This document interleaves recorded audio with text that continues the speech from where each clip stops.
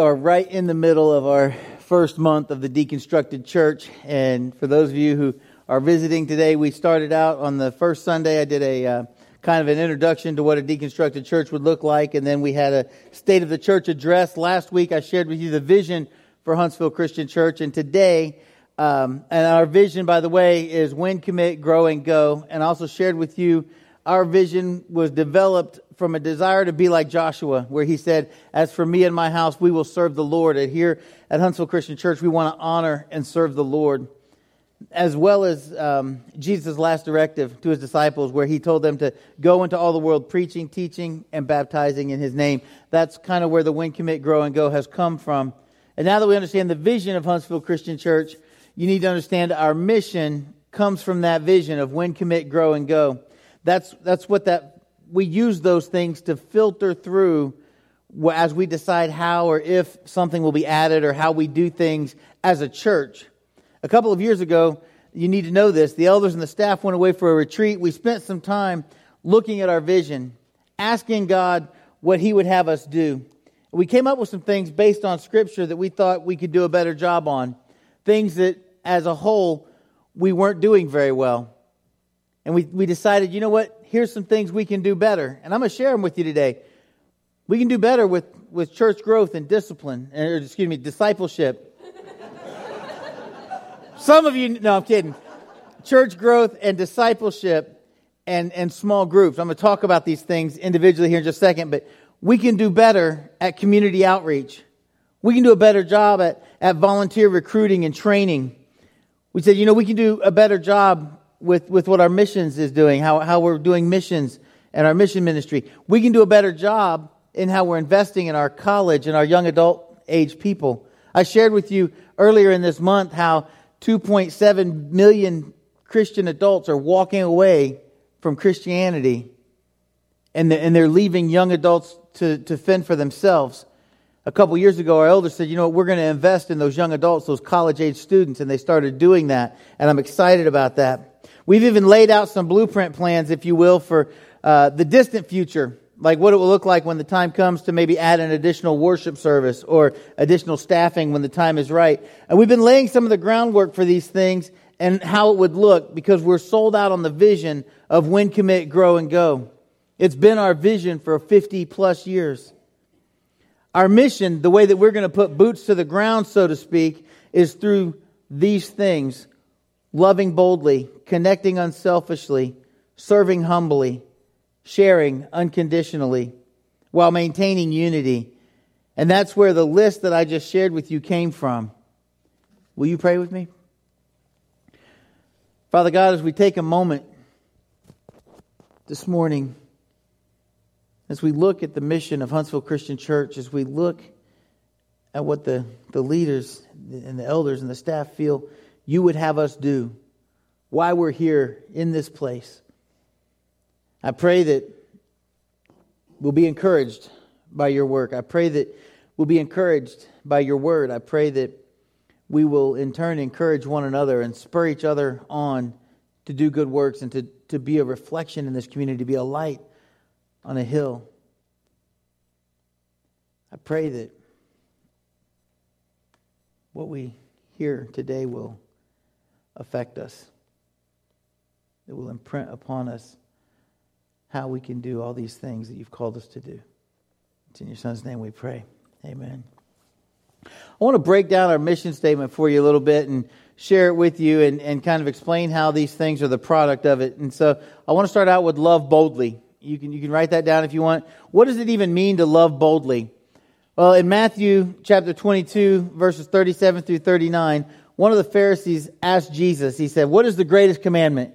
They were trying to trick Jesus. And Jesus answered like this. He started with verse 37. And he said to him, "You shall love the Lord your God with all your heart, with all your soul, and with all your mind. This is the great and foremost commandment. The second is like it. You shall love your neighbor as yourself." 1 Corinthians 3:13 also tells us this. And verse 13 says, "But now faith, hope, love abide, these three. But the greatest of these is love." 1 John 4:13 through 19 is also a great encouragement to us concerning how we should love boldly. Verse 13 says, "By this we know that we abide in Him and He in us, because He has given us His Spirit. We have seen and testified to the Father that the Father has sent the Son to be the Savior of the world. Whoever confesses that Jesus is the Son of God, God abides in him, and He in God. We have come to know and have believed the love which God has for us. God is love, and the one who abides in love abides in God, and God abides in him. By this, love is perfected with us, so that we may have confidence in the day of judgment, because as He is, so also are we in this world." Verse 18 says, "There is no fear in love, but perfect love casts out fear, because fear involves punishment, and the one who fears is not perfected in love." And here it is. We love because He first loved us. I don't know if you were counting, but there were like 5 or 6 abides in those verses that we read. God abiding in us, we abiding in God because of love. You see, in our world today, almost every friendship that we start out is because it has something to offer us. Every friendship on Facebook or every follow on Instagram, every business card that we pass out, every connection on LinkedIn is another person in your network, because at some point it will benefit you. Depending on what you're into, the goal is to grow the network or build the relationship so that you can maybe get a raise or step up the ladder, if you will, or whatever. But God shows us, what I just shared with you, many examples of love just because. And when we love unselfishly, when we love that way, we'll also have a desire to connect with people. That's that abiding. And then when we connect with people, we need to do that unselfishly. We need to connect unselfishly. Matthew 8, 1 through 18, Jesus connects with 2 people unselfishly. He connects with a leper and a centurion. And you can write that down and look this up later. But here's what happens. Both men approached Jesus. First it was the leper. And basically they said to him, "I know you can heal me if you will, if you desire." Same thing. The centurion comes to Jesus and he says, "I have a servant back home, and my servant is sick and he's dying. I know you can heal him if you will." And Jesus says to the centurion, "Well, take me to him." And the centurion says, "Listen, I know how you are." And he says, "I'm a centurion. I'm over other people. I can tell them what to do." And he says to Jesus, "I know if you say it right now, he can be healed." And Jesus was like, "Yeah." That's my version. Read it for yourself to make sure. Check me on it. But he did. He said, "Go home. He's healed this instant. Your faith healed his servant." These men approached Jesus and said, "We know you can heal." Jesus connected with them unselfishly. He even told the leper, he said, "Don't tell people what I've done. Just go and cleanse yourself and present yourself to the priest and worship." Go worship. All through the gospel, there's evidence of Jesus loving people. There's evidence of Jesus connecting with people unselfishly. He wasn't asking anything in return. He didn't say to the leper, "I'll heal you if you will worship me." He didn't say to the centurion, "I'll heal your servant if you will follow me and give up your job as a centurion and become one of my disciples and go." He didn't say that. All through the gospel, there's evidence of the way that Jesus connected with people unselfishly. One of my favorite examples is in Matthew 14, verses 13 through 21. And here's what the scripture says. Now, when Jesus heard about John, it's talking about John the Baptist. And do you know what he heard about John the Baptist? You can answer. Yeah, John the Baptist had been executed. His head was cut off. So you know, John the Baptist is Jesus' cousin. He was also the one preparing the way. He was out telling people Jesus was coming. So they had a connection. It was a close connection. Jesus heard about John. He withdrew from there in a boat to a secluded place. I'm making things up. Yeah, to a secluded place by himself. And when the people heard of this, they followed him on foot from the cities. When he went ashore, he saw a large crowd and felt compassion for them. Now, first off, he just left in a boat by himself, thinking about what had happened to John the Baptist. But as he gets there and sees the crowd, he has compassion on them. Nobody's coming up to him and saying, "Hey, Lord Jesus, sorry to hear about your cousin John." Maybe they did. Scripture doesn't say it. I just think about it this way. Nobody's trying to comfort him, but he comes ashore and sees these people, felt compassion for them, and he healed their sick. And then it became evening. When it was evening, the disciples came to him and said, "This place is desolate. The hour is already late. So send the crowds away that they may go into the villages and buy food for themselves." But Jesus said to them, "They do not need to go anywhere. They do not need to go away. You give them something to eat." They said to him, "We have here only 5 loaves and 2 fish." And he said, "Bring them here to me." Ordering the people to sit down on the grass, he took the 5 loaves and the 2 fish, and looking up toward heaven, he blessed the food. Breaking the loaves, he gave them to the disciples, and the disciples gave them to the crowds. And they all ate and were satisfied. They picked up what was left over of the broken pieces, 12 full baskets. There were about 5,000 men who ate, besides women and children. He could have said to that crowd, instead of having compassion on them, he could have said, "Hey, leave me alone. My cousin just died. I'm in a little bit of mourning." He could have done a lot of things, but he didn't. And he did that unselfishly. He fed them physically. He fed them spiritually, even when he was thinking about what had happened to his cousin John. Mark 8, 1-8 is another example of Jesus connecting with people. Over 4,000 people, actually. Again, he met their physical need, and then he spoke the word of life to them as he gave them fish and bread. How about you? Are you ready to look at people like Jesus did? Through the lens of how can I intentionally connect with that person, regardless of what I'm going to get out of it, or whether it benefits me or not? Can we begin to look at people that way? In this room and outside this room. You see, Jesus knew what people needed. He met their needs, knowing that at some point they would all be like Peter and have moments of turning away from him. Those same people that he healed, those same people that he fed, some of them were the same people crying, "Crucify him," later. But he connected with them unselfishly anyways. We need to love boldly. Don't be afraid to love. And we need to connect unselfishly. And as we're doing it, we need to serve with humility. We need to serve humbly. In John 2, verse 1-11, Jesus performs his first miracle. It's one of my favorite miracles that Jesus does. Not because he turns water into wine, but because he does something really unheard of. First, he sasses his mama. He does. He says, "Woman, my time has not yet come."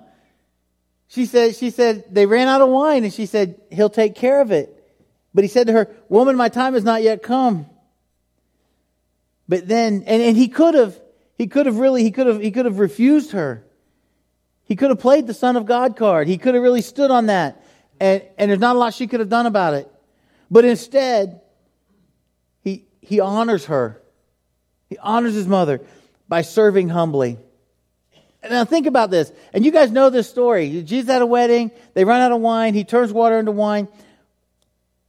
But he performed his first miracle for the servants of the people throwing the wedding. Like the honored guests, the people throwing the wedding, they didn't even know it was happening. It was Jesus and the servants. Jesus and the nobodies. And he performed his first miracle for a bunch of nobodies. His mom said to the servants, "You do what he says." And he simply said, "Go fill those pitchers with water." His first miracle was with the lowest of lows as far as servants go. They had to carry the wine jug. The only guy lower than them was like the guy who had to wash people's feet when they came in the house. But he served humbly. I want to challenge you to make some time this week to look at John chapter 3. Speaking of serving humbly, I want you to read John chapter 3, verses 1-17 again. And I want you to read it through the lens of serving humbly, because that's John 3:16. We know John 3:16. And especially verses 16 and 17, because we know these. All right? For God so loved the world, He gave His only begotten Son, that whoever believes in Him shall not perish but have eternal life. For God did not send the Son into the world to judge the world, but that the world might be saved through Him. Read through that this week and think about, through that lens of serving humbly, loving boldly. When we do those things, what comes out is sharing unconditionally. See, we need to remember that Jesus did that. He shared the message of hope with everybody that He came in contact with. Tax collectors, prostitutes, the woman at the well, the woman caught in adultery, the Pharisees. He shared with the little children. Let them come to me. He shared with the kids. When you look at the example of how Jesus lived His life, loving boldly, serving with humility, sharing unconditionally. It's hard to share unconditionally. It's easy for me to loan you something because you're going to give it back to me. It's hard for me to say, just here, take it. That's tough. Jesus did that all the way up through His death. He had every opportunity. Pilate said, I have the power to release you. Jesus said, no, you don't. He went through the beatings. He walked carrying His cross, sharing His body for us when He could have done something different. And His goal for all of that was unity. He didn't come to separate and divide. He came to unify. He came to bring the Old Testament and the New Testament as we see it, that way of life, the old and the new. He came to bring those together and to do it with unity. That's how He did things. He even prayed for unity for His followers, for us. John 17, verses 22 through 24, Jesus says, the glory which you have given me, I have given to them, that they may be one, just as we are one. I and them, you and me, that they may be perfected in unity, so that the world may know that you sent me and loved me, even as you have loved me. Verse 24 says, Father, I desire that they also whom you have given me be with me where I am, so that they may see my glory which you have given me, for you loved me before the foundation of the world. One of the last things he requested of His Father was we would have unity. He prayed for our unity. In Ephesians 4, 1 through 6, we're also reminded about unity. Therefore, I, the prisoner of the Lord, implore you to walk in a manner worthy of the calling with which you have been called. You've been called. If you are a Christian, you have been called by God to walk in a manner worthy of that calling, with all humility and gentleness and patience, showing tolerance for one another in love. Why is it that the people that you're closest to are sometimes the people that are hardest to be tolerant with? We just brush them off and say ugly things. With all humility, gentleness, with patience, showing tolerance for one another in love, being diligent to preserve the unity of the Spirit in the bond of peace. Folks, if we don't have unity in Jesus Christ, we really don't have much at all.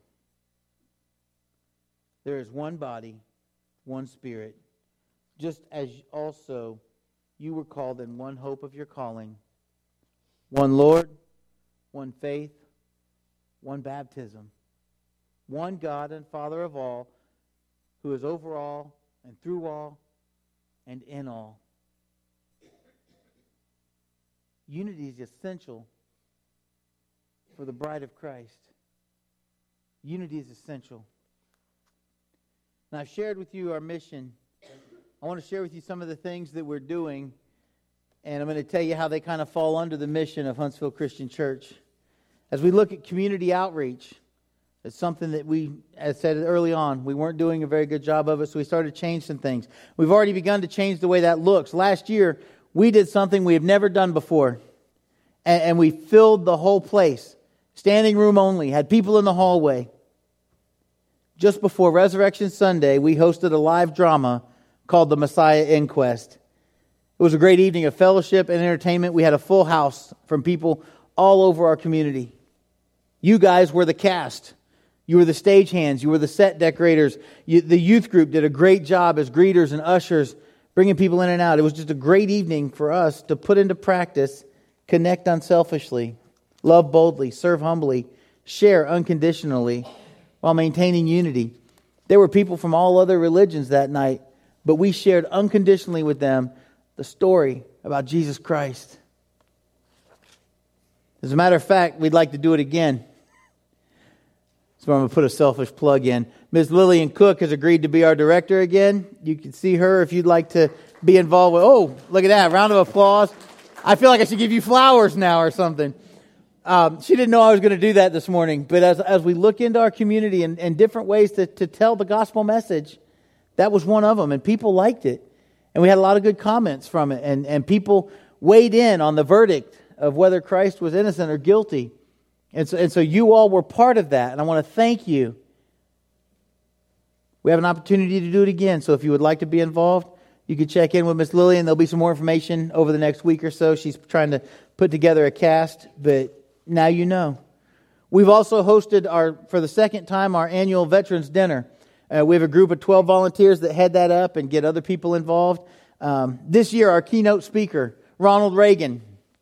Really, it was. Actually, it was David Ronald Reagan, but the fact that it was Ronald Reagan, I was just mesmerized. It was great.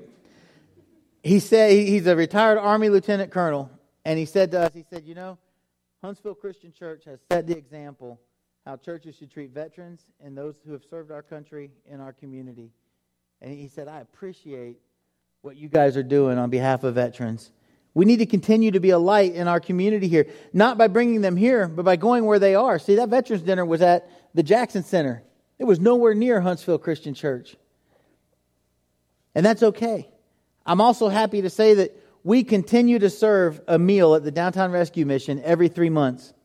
It's served to people who have completed the recovery program. And this is a program that helps set men and women back on a track to be productive members of society, if you will, where they've beaten addiction through this program and they've spent time. And the rescue mission not only trains them with basic job skills, but requires each person that's involved in this to attend worship service and Bible study classes every day throughout their course. And I want to encourage you, if you haven't yet, to serve in this capacity at least once. Because almost every time I've been there, I get to witness 2 or 3 people being baptized. It's awesome. They're changing lives. And it's not happening here.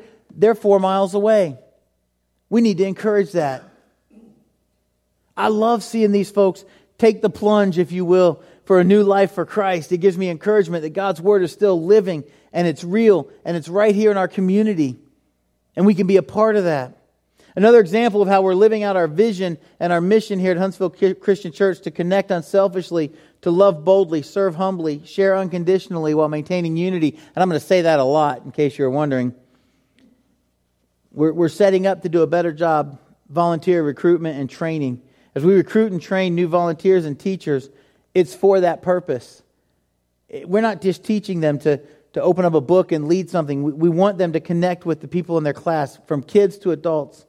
Connect unselfishly, love boldly, serve humbly, share unconditionally in this building. And as we prepare for visitors and guests, I got to tell you, we've got some amazing greeters in our greeters team and our first impressions team. But we need a few more. They're kind of the first face of Huntsville Christian Church. They lay the groundwork for this mission of connect and love and serve and share. They say, welcome. We're glad you're here. Let me show you where you need to go next. We're also making some mission ministry changes as a result of connect unselfishly, love boldly, serve humbly, share unconditionally. We're going to talk more about that next week as Mike and I will share with you some of the vision for our adventures and missions, as I call it, for the coming year. We've made some changes in the world of college and young adults here at Huntsville Christian Church. There was a time when we were like, wow, we've got all these young adults and we're not really training them up out of high school. They just are kind of in this overflow place. And I talked with the elders. They said, that won't do. Let's do something about it. So we started a young adult class, and Joe and I taught that class for a couple of semesters, if you will. And then we started something on Friday nights with them as well. We had to make those changes. Now we're investing in them. We're training them up, if you will, to connect unselfishly, love boldly, serve humbly, share unconditionally. The reason I bring that up, and I'm going to embarrass them right now because they don't know I'm doing this either. As a college group, they said, you know what? We want to get involved. I said, what do you want to do? We want to feed the young kids on Sunday nights. That's what night it is, Sunday nights. They said, we want to make a meal. They were like, yeah, we were in high school. People made meals for us. We want to prepare a meal for the youth group. They don't even have kids in the youth group. Most of them don't even like junior and senior hires anymore. They were there. Some of them still have some siblings in that. It's true. They're like, hey, we've moved on, but you know what? They're like, we can all pitch in $5 or $10 and we can provide a good meal. One night they even made steaks for them. Thank you for loving boldly, for serving unselfishly with nothing to gain except a thank you. You see, we're investing in them. We're focusing on church growth and discipleship. Now, I need you to understand something. When you hear me say the words church growth, that has nothing to do with how many people are in this building. Okay? Church growth is about spiritual growth. It's about the maturity, our spiritual maturity. And I've always said, I'd rather serve with 100 people that are sold out for Christ than 1,000 people that are just coming for a show. So when we talk about church growth, it's about maturity. It's about spiritual growth. It's not about filling a building. But we believe in it so much in discipleship in that process that this year, even our Galaxy Kids curriculum is focused around that theme of discipleship. Every week, our Galaxy Kids are going to go through a basic discipleship lesson that's based on a story from the Bible. Another reason we're investing in discipleship process is because we want to ensure good, strong, quality spiritual leadership as Huntsville Christian Church continues into the next 50 years. I'll be honest with you. For the past several years, as we sit down and think about who could be our next elders or deacons, we've often had a difficult time finding men for that task. And even as we would approach men and ask them, and they would usually say, I don't think so. And it's tough. Some men were honest. I'm not really sure what that would require of me. And so we're now having one of our Sunday school classes is about biblical eldership so that people know what it would require. The discipleship process is going to ensure that Huntsville Christian Church has some of the best trained Christ-believing elders and deacons for generations to come. We did a soft launch, changing the way that we're going to do small groups with the story groups. I tried that with you guys 2015, I believe it was. If I'm honest, you guys didn't make that transition easy. There was a lot of grumbling because we were changing things and we were asking you to do something that we haven't done well in a while. We're asking you to form up small groups. Some people are like, well, we're studying something right now. It's okay, set it down and pick this up just for this season. Well, but we're really, please. As a whole, you guys reminded me of a kid on bath day. They fight like crazy getting into the tub, but once you get them in, they can't get them out. And that's how it was with the story. Once we got you in, and it was hard getting over 100 people into story groups and getting people into that and getting those up and running. It was kind of like herding cats. But once you got into it, you got a lot of folks, those same people were like, man, I'm really glad we did this. I thought I knew some things from the Old Testament. We'd already studied that, but this was good. And so thank you for playing along at least. I learned a valuable lesson from the year we went through the story and trying to set up those small groups and get all that going. You can lead a horse to prune juice, but you can't make him drink it. Nor would you want to.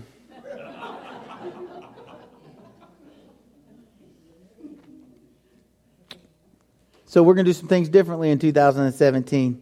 We're going to take a different approach to how that works. We're doing spiritual growth. As we do spiritual growth and discipleship, we've already started one of the changes. And again, some of you grumbled. Some of you were excited. We changed Sunday school. But here's the thing. if you're not attending a Sunday school, now is the time. It's a good time to start. Each class is 12 weeks. It's a 12-week commitment. But you go through your whole curriculum. If you go through this, it'll take about 4 years. But I got to tell you, you will grow from milk to meat, so to speak, in your spiritual growth. You will learn basic things. What is it to be an elder? What is it to be a deacon? You will learn deeper things. As you study Scripture, you study Luke and some of the other Gospels and some of the other Old Testament prophets, the people we're going to talk about. You'll learn things about marriage. You'll learn things about life. This year, in that same vein, we're starting a discipleship journey here at Huntsville Christian Church. I'm calling it CPR groups. You'll see it start to spring up. In case you're wondering, everybody know what CPR stands for? Hey, no, it stands for Christ Promoting Relationships, because that's what discipleship is all about. It's about intentionally building a relationship that's centered around Jesus Christ. See, and so we're going to have these CPR groups, and that's what it's about. Christ Promoting Relationships. It'll begin with 10 people. There's nothing special about these 10 people. Okay, I just want you to know that. But there's 10 people. We're going to go away for a retreat for a couple of days.